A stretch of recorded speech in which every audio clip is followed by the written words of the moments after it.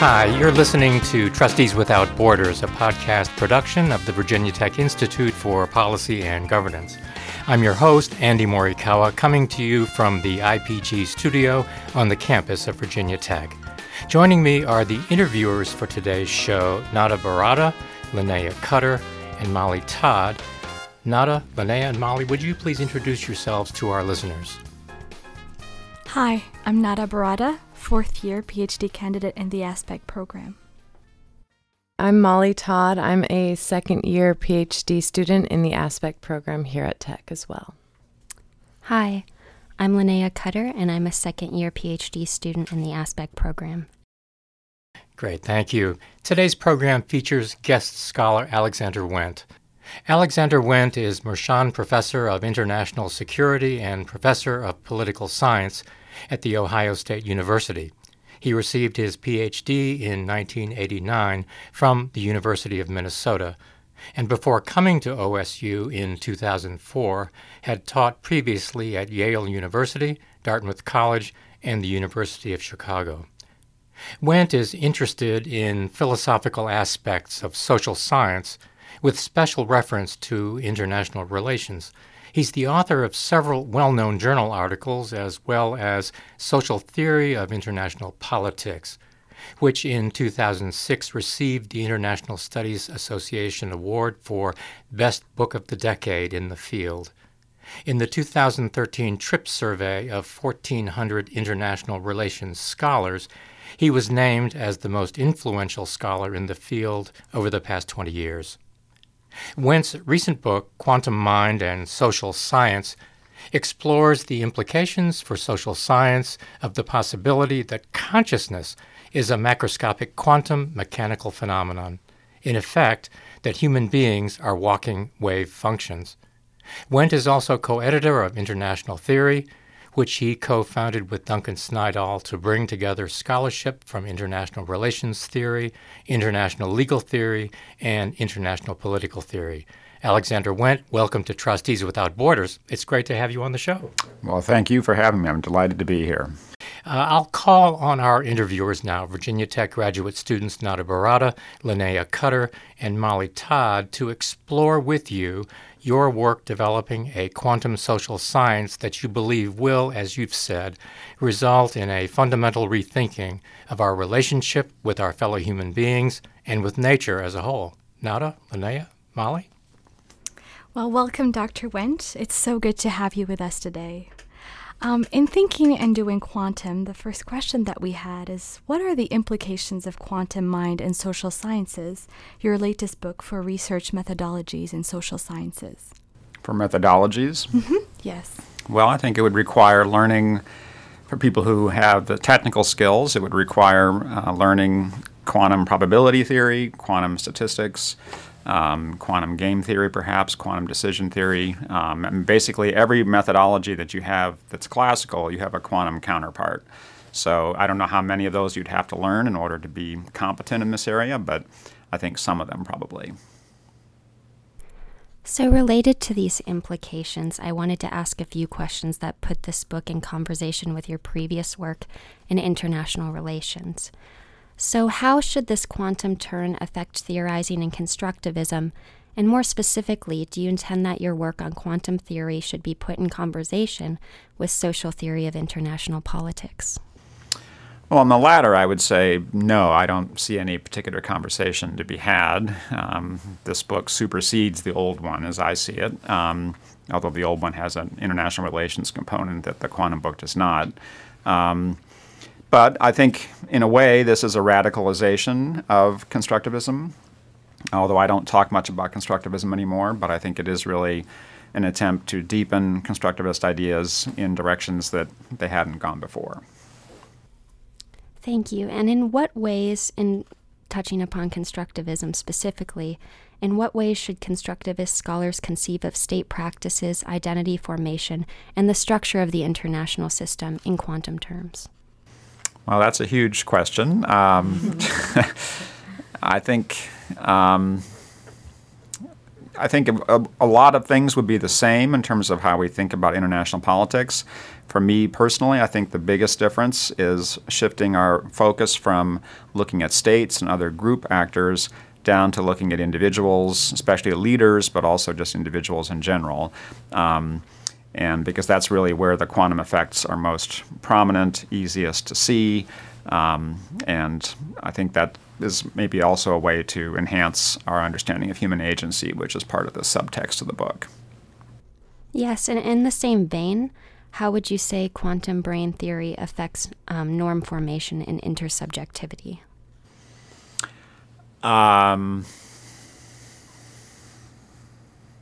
I don't think I can answer that question in a short answer. Is that for book 2? Yeah, well, it's in there. It's just it would take a long time, I think, to sort of try to make sense of that in a short way. So I'm going to punt on that one, I think, if that's all right. Sounds good. Thank you, Dr. Wendt. So thinking about subjectivity, we had some questions for you on ontology, subjectivity, and consciousness. And specifically, if thinking in quantum terms would require an ontological shift. Well, it depends on what you mean by ontological shift. It is certainly possible to use quantum tools to think about social science without any ontological commitment that this is really the way things are. You can just use them on an as-if basis and see if they work or produce interesting results. So there's no requirement of having to believe a new ontology in order to do this. On the other hand, to the extent that quantum methods and quantum ideas prove successful, empirically and theoretically, that strengthens the case for thinking that the world really is this way. And then it implies an ontological shift. And so for me, I've made that ontological commitment in that shift. For others, it would take much longer, perhaps, or maybe we need much more science before people will be willing to do that.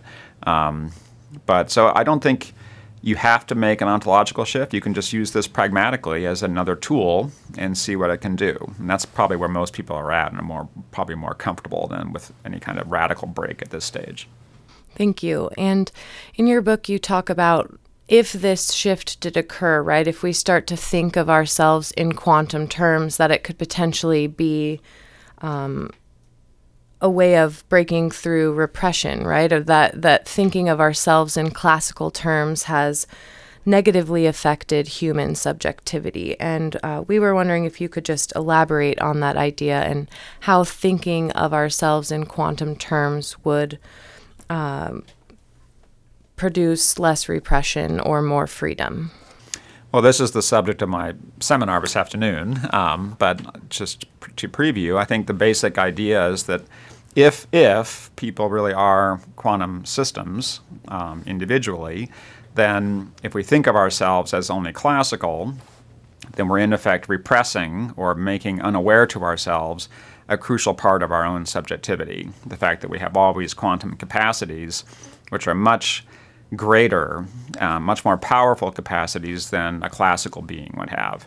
Classical beings are basically robots. Quantum beings are alive. Being alive has advantages over being a robot. And so I think it is quite a radical reconception of human agency and the possibility of agency that comes out of this perspective. And just for our listeners out there, can you clarify what you mean by thinking classically is like being a robot, or the classic subjectivity is like being a robot? Yeah, the orthodox view, the mainstream view in a lot of science today, I think, is that the human brain is basically a computer. It's the so-called computational theory of mind, and but it's a classical computer like all the rest of our computers. And the idea that human beings are just machines goes back a long way. Even animals are machines. So, to me, that's very counterintuitive. I don't think I'm a machine. I think I'm an organism, and I don't think organisms and machines are the same thing. But the mechanical machine imagery is very commonplace. And I think a lot of models in social science essentially assume implicitly that people are robotic and deterministic in their behavior. Thank you for the clarification. You do mention that we are like walking quantum computers, though, which is sort of a mechanical term, right? So could you talk about a little the difference between what you're talking of, the mechanical and classical terms, and then the quantum computer? No, that's a good question. And actually, I think that the phrase quantum mechanics is really a misnomer. There's nothing mechanical about quantum theory at all. So I'm not quite sure where that term originated. But it is completely, if we're going to use that word, it's a completely different understanding of what mechanical means. It's a world in which you have non-local causation and all kinds of other stuff that you cannot have in the Newtonian conception of machines and mechanisms. So I'm not sure if that answers your question, but that'd be a start anyway.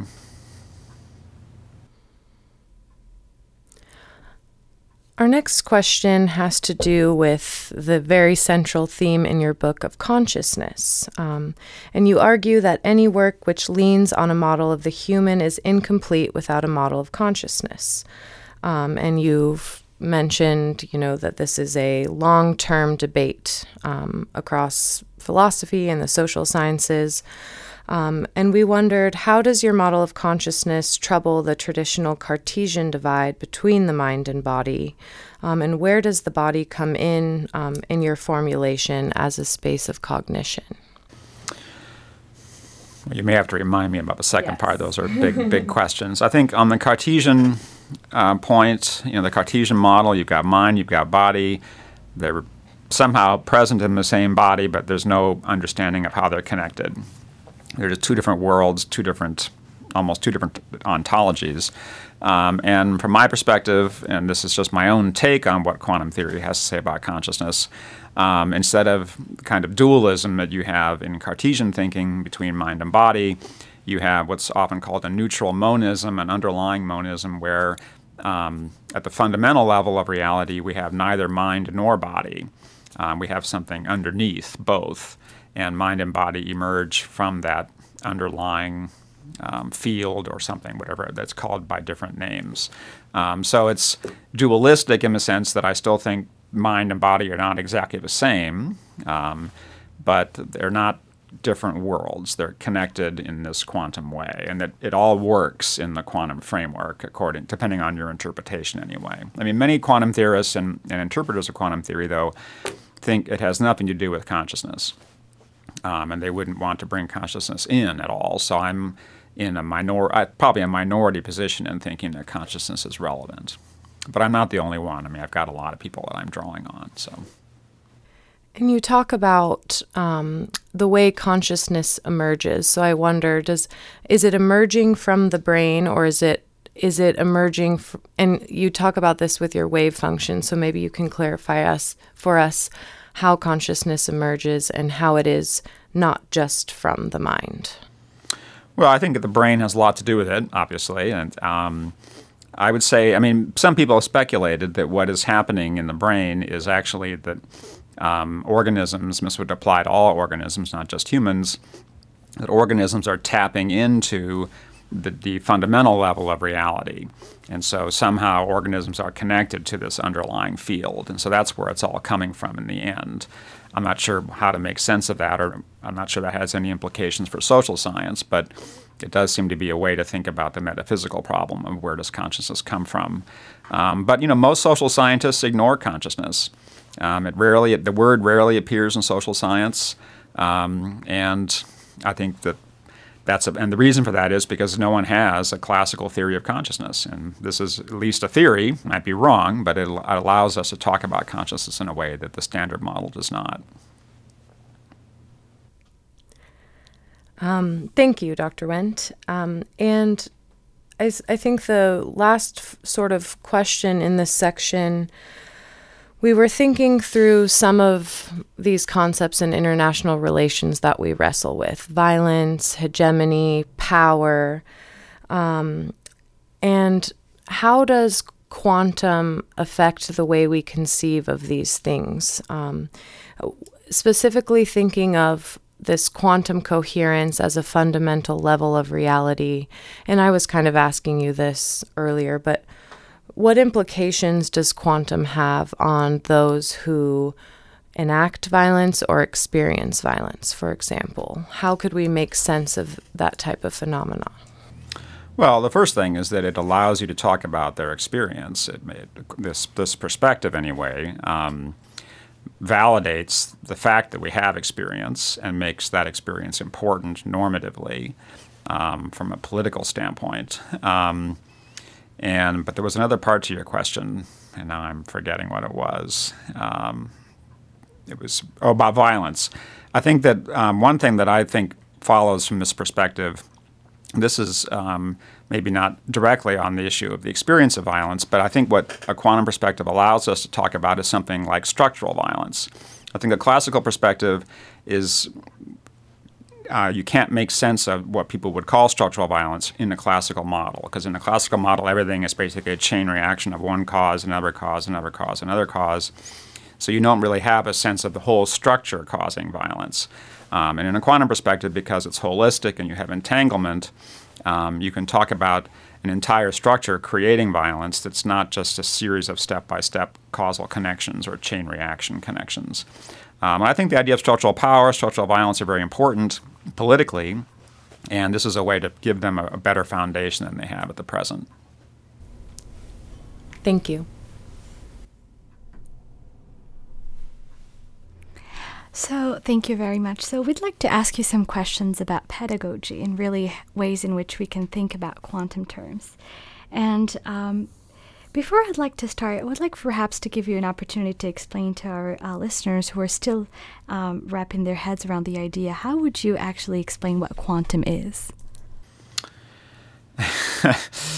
Well, physics today and since the 1920s is divided into two branches, essentially classical physics, and which describes the objects of macroscopic reality and tells us how, cars work and planets move and all that kind of stuff. But the assumption has always been the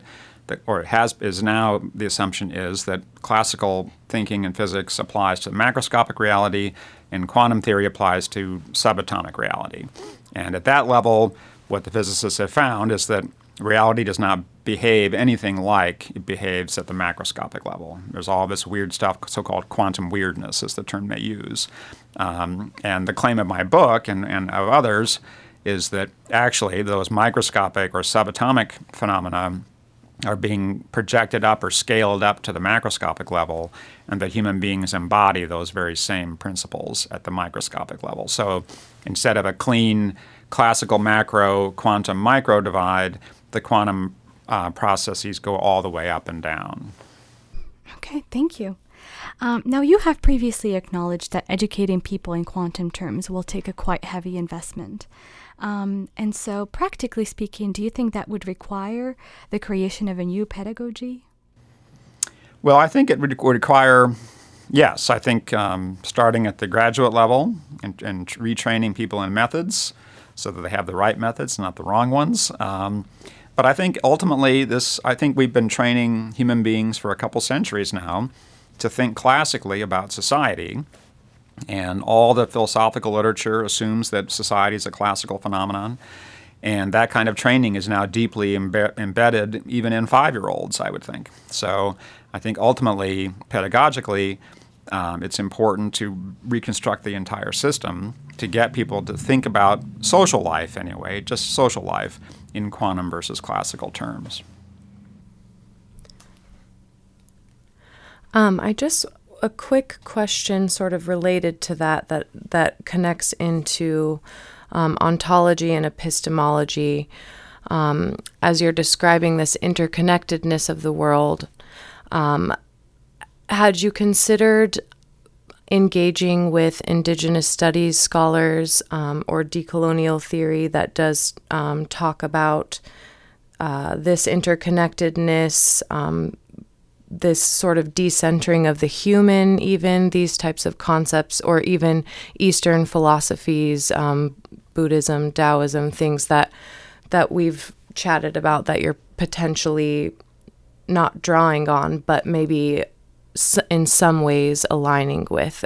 Could you speak to that a little bit? Yeah, I see a lot of resonance between the arguments of my book and what I know of first Eastern religion, especially Taoism and Buddhism, but also indigenous ontologies and epistemologies and decolonial ones and so on. So I think there is a lot of connection. And in a way, the quantum framework is a way to perhaps give those perspectives, which are not seen as very scientific by the mainstream, it's a way to give them actually a hyper-scientific basis, which is a quantum basis. So it's a way to elevate them, I think, politically also. And so I think maybe create a more level playing field against the kind of mainstream classical hegemony, essentially. Mm-hmm. Thank you. Sure. The next question is, in thinking along those lines, do you think that such a pedagogy that you were describing have the potential to perhaps disrupt the division between the natural and social sciences? Well, the subtitle of the book is Unifying Physical and Social Ontology, so I hope that it would overcome the division. And the whole point of the book really is to try to integrate consciousness and human experience into a naturalistic scientific worldview, which has eluded us so far. So yes, I think at the end of the day, there's only one world. There's not a world of mind and a world of body. There's just one world, and that world can be studied scientifically. And so there must be some way to fit consciousness into that world, our model of that world. And I think the classical people have been trying for several centuries, and they're at a total dead end as far as I'm concerned. They're concluding consciousness is an illusion, I think, is a sign of the dead-endedness. And so this is an alternative way to think about how consciousness fits in. It might be wrong. It's just an hypothesis. It's very speculative. But I would say that even the classical view at this point is very speculative, because after 3 centuries, if you're at a dead end, something's wrong. So it's not obvious to me that this is any more speculative than the mainstream view. And actually, I would just add that at this stage of the game with the mind-body problem, if your approach to consciousness is not crazy, then I don't think it's serious. It's really all the easy, simple options are off the table at this point. I think all we're left with now are really radical ideas, whether it's quantum or something else.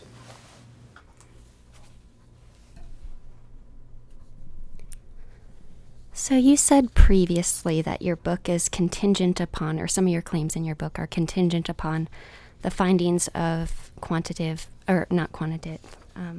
game theory. So would you say, what would those findings need to look like, and how would that disrupt the classical model? Well, quantum game theory so far has not. It's a very mathematical, excuse me, literature. There's very little connection to anything empirical at this stage.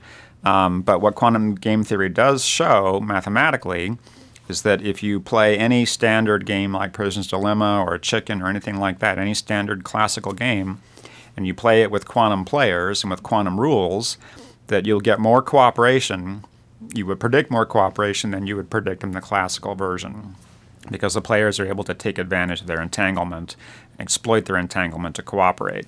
So I think what it would do is, if we eventually can test quantum game theory propositions against behavior, my expectation is that if we look at what experimental game theorists have done, they have lots of empirical results. My understanding is those results do not conform very well to standard game theory. My prediction or expectation is that if you match it up with quantum predictions, they would match up actually very well. So I think it would be a complete rethinking of what game theory is, what interaction is, intersubjectivity and everything. So I think it would be quite radical, but that is yet to come in a sense, because people haven't yet done that work. Speaking of reworking things, where do you see quantum taking the field of IR? As far as, for example, what could we do with the Hobbesian state of nature argument? Or you've mentioned, how would we have to redo everything essentially? For example, the constructivist arguments that have been made, the realist arguments. How do we move forward with quantum? Do we have to completely throw those other arguments out, those other theories out, or can they work together? I don't think anything has to be thrown out. And if you think about the situation in physics, quantum theory subsumed classical physics. It didn't invalidate it. It just fit it into a much larger, more capacious framework. So I would expect that in a quantum IR, you would still have realists, you would still have liberals. They might all be constructivists now, but that's okay. And there was something else in your question about.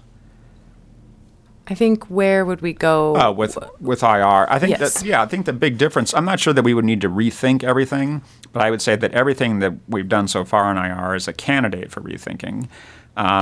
And the key difference, for me anyway, between the classical and quantum worlds is the presence of entanglement. And that's what many quantum theorists themselves see as the distinctive or most important contribution of quantum theory. And if human beings are entangled, then if we wanted to start off, if the Hobbesian state of nature is how IR usually that's its origin story in a sense, well, we would need to quantize Hobbes's story and put in quantum actors in a state of nature. And my guess is that instead of a dog-eat-dog, kill-or-be-killed world that you get with Hobbes, where life is nasty, brutish, and short, you would have a much more cooperative world, because quantum game theory, again, predicts more cooperation, even in the same game, as classical does. So just to clarify the notion of entanglements for our listeners, what would entanglements practically look like? Could you give some examples? Yeah, actually, in physics, entanglement is very mysterious, and they don't really understand why it exists or what it is. But my view is that in social science and in social life, all of us are actually very familiar with entanglement, because entanglement simply describes a situation where you cannot fully characterize one, in this case, actor, without reference to another actor. So they're not completely separate. You have to describe them jointly in order to describe them completely. And that's a very different view of what individuals are than the classical view, which has us being completely separate. And so I think the entanglement, so your question was about what is entanglement, right? So it's just really all it is being unable to separate actors completely, or in the physics case, separate particles. And the examples would be, the most famous example would be master-slave. You can't describe what a master is unless you have a slave, and vice versa. But teacher-student, husband-wife, you think about any of the identities that all of us assume all the time, all day long, almost all those identities are relational. They're almost all connected to somebody else's identity. And you can't even describe my identity unless we describe yours too. So in that sense, everything is relational in a deep way, much more than it is in the classical framework. People relate to each other classically in the classical tradition, but that's not an entanglement kind of relationship. And just to further this question of entanglement, I'm thinking about your treatment of material, or your discussion of materialism, and I'm curious, in your definition of entanglement, where does matter come into play? Is it only ideas and the intersubjective meanings, or is there something with the material world also that plays a role in these entanglements? No, that's a good question, and I'm not sure I've thought this through. My sort of gut instinct is that since we're talking macroscopic systems, in the case of humans, that the matter that we confront, the matter in this pen, is classical matter, essentially, and it doesn't have quantum properties. What is quantum at the macro level, I would say, is anything having to do with the mind.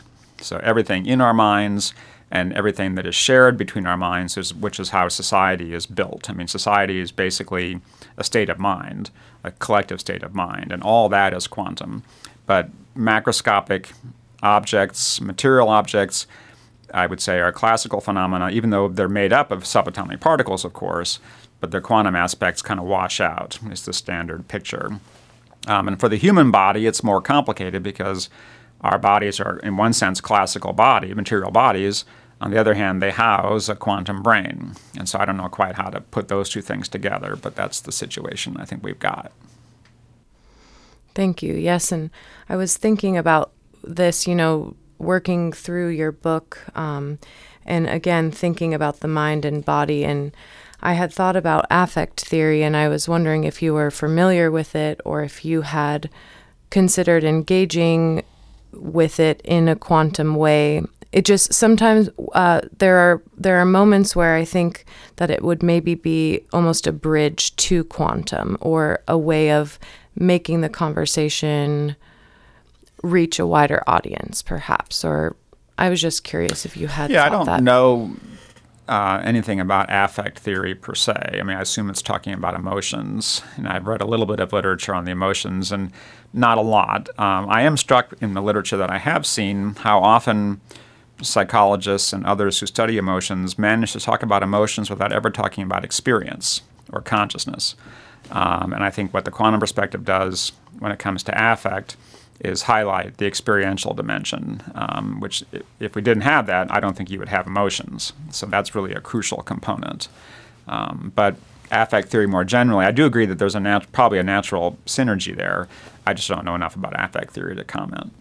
The experiential dimension meaning consciousness, meaning what's happening in the brain. What it feels like to have a certain, what it feels like to be in pain. That seems to me to be an important thing that social scientists shouldn't lose sight of.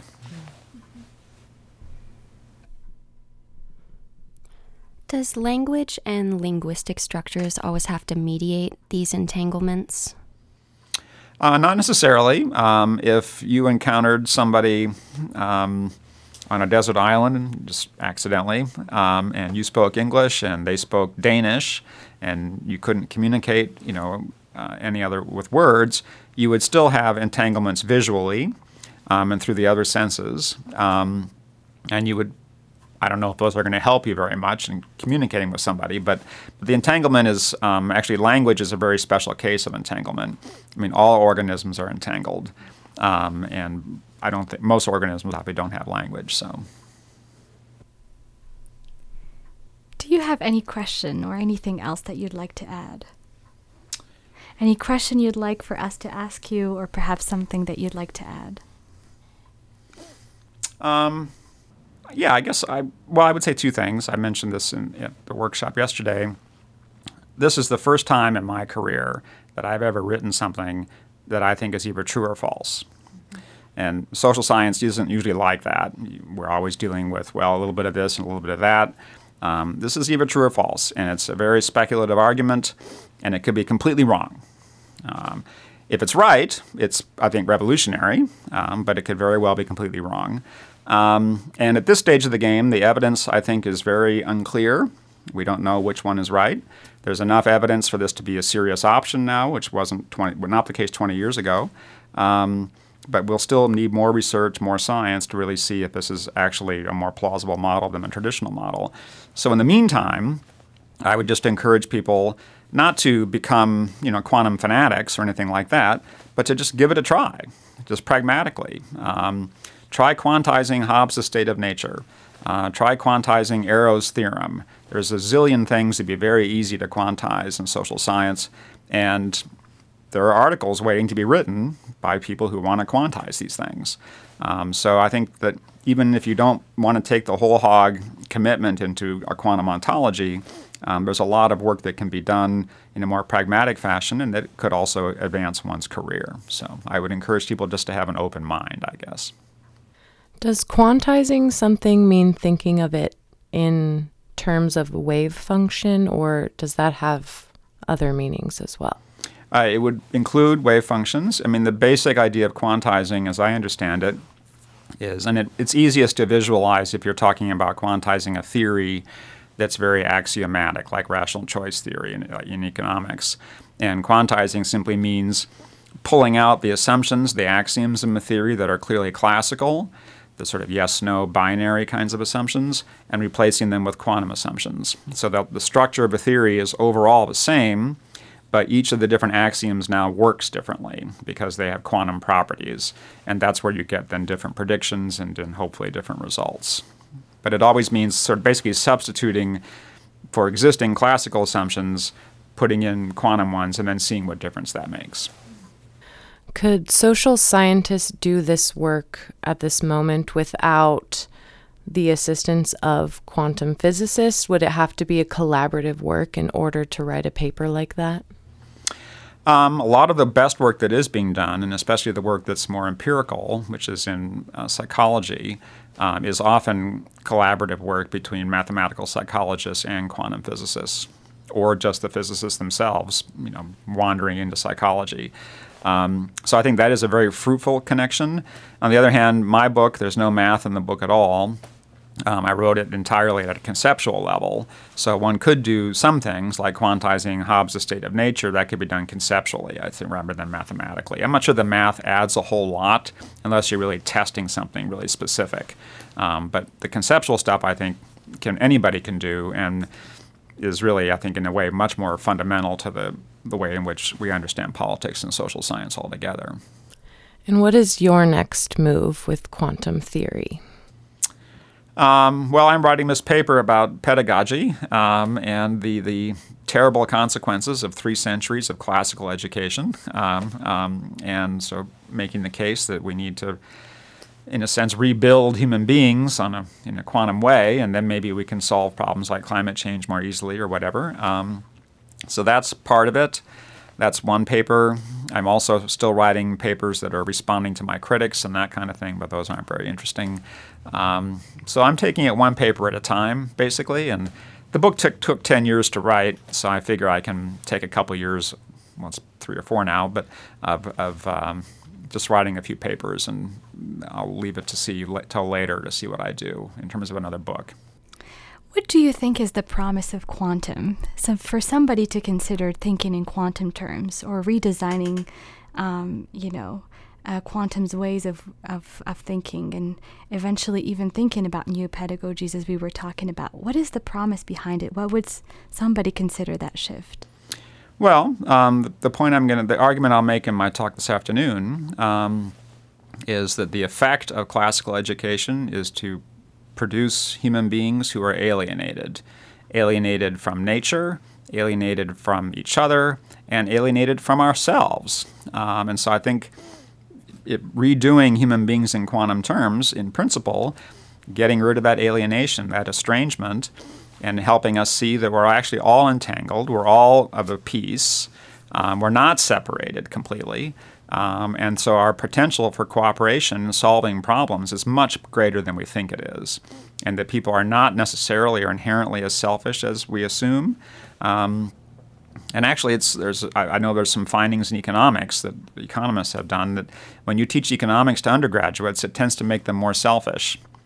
So that's a sort of a direct effect of classical thinking on a person's mind, and that's been shown, I think, empirically. So this argument that I'm making is kind of a generalization of that kind of effect. And then in getting people to think about these quantum phenomena, do you think your book is the best place to start for understanding quantum? Or you had mentioned that you came across a book 10 years ago and that's what inspired you. What is the best way for someone who doesn't know anything about it to become interested in quantum? Well, it's hard. The startup costs are very high. The vocabulary is difficult. Part of the difficulty, and this is a sign of how hegemonic the classical picture is that in college, almost nobody studies quantum theory except physicists. And so people graduate college never being exposed to the math, having no idea what quantum physics is about. And that's a huge problem. But your question specifically was about what? If there was a specific material or good place to start. Well, my book, I don't know. I mean, I tried to teach my book in a class, and at the end we concluded it was too hard and we couldn't teach it that way. So the book, people have told me it's very well written, it's very clear, but it's obviously very, very abstract. So there are a lot of introductory texts on quantum theory, some of which are mathematical and some of which are not. It's a very popular popular press kind of subject. And then once you get into that kind of literature, it becomes less scientific. It's maybe more a little bit touchy-feely and stuff. But a lot of that's how I initially myself got a sense of it. So I read the Dancing Wu Li Masters. There's a neat book by Nick Herbert. I'm forgetting Quantum Reality, I think. These are books that are not for an academic audience, but are still communicating the ideas. And that's once I got a conceptual grasp, I was able then to deepen myself by reading the more technical literature, even if I couldn't do the math. So I'm not sure I would begin with my book, but there are some, I do reference several books in the quantum part of my book, which are good introductions that are a bit more, less technical in character. Thank you. Well, thank you so much. We've really enjoyed this interview with you. Thank you. Well, thank you for having me. It was a lot of fun. Good job. Thank you, Alexander Wendt, and thank you to our interviewers, Virginia Tech graduate students Netta Barada, Linnea Cutter, and Molly Todd. You've been listening to the Trustees Without Borders interview with scholar Dr. Alexander Wendt. I'm your host, Andy Morikawa. Trustees Without Borders is a podcast production of the Virginia Tech Institute for Policy and Governance. Trustees Without Borders features leading researchers, practitioners, thinkers, performers, writers, and designers all working to strengthen community capacity for innovation and creative change. You can find an archive of Trustees Without Borders interviews and other information at our website, www.ipg.vt.edu. Until next time, remember that as trustees of community, we work without borders or limits on our ideas and aspirations, without borders on what we think is possible, to understand who we are as human beings, to solve problems that keep us from achieving a just, inclusive community that works for us all.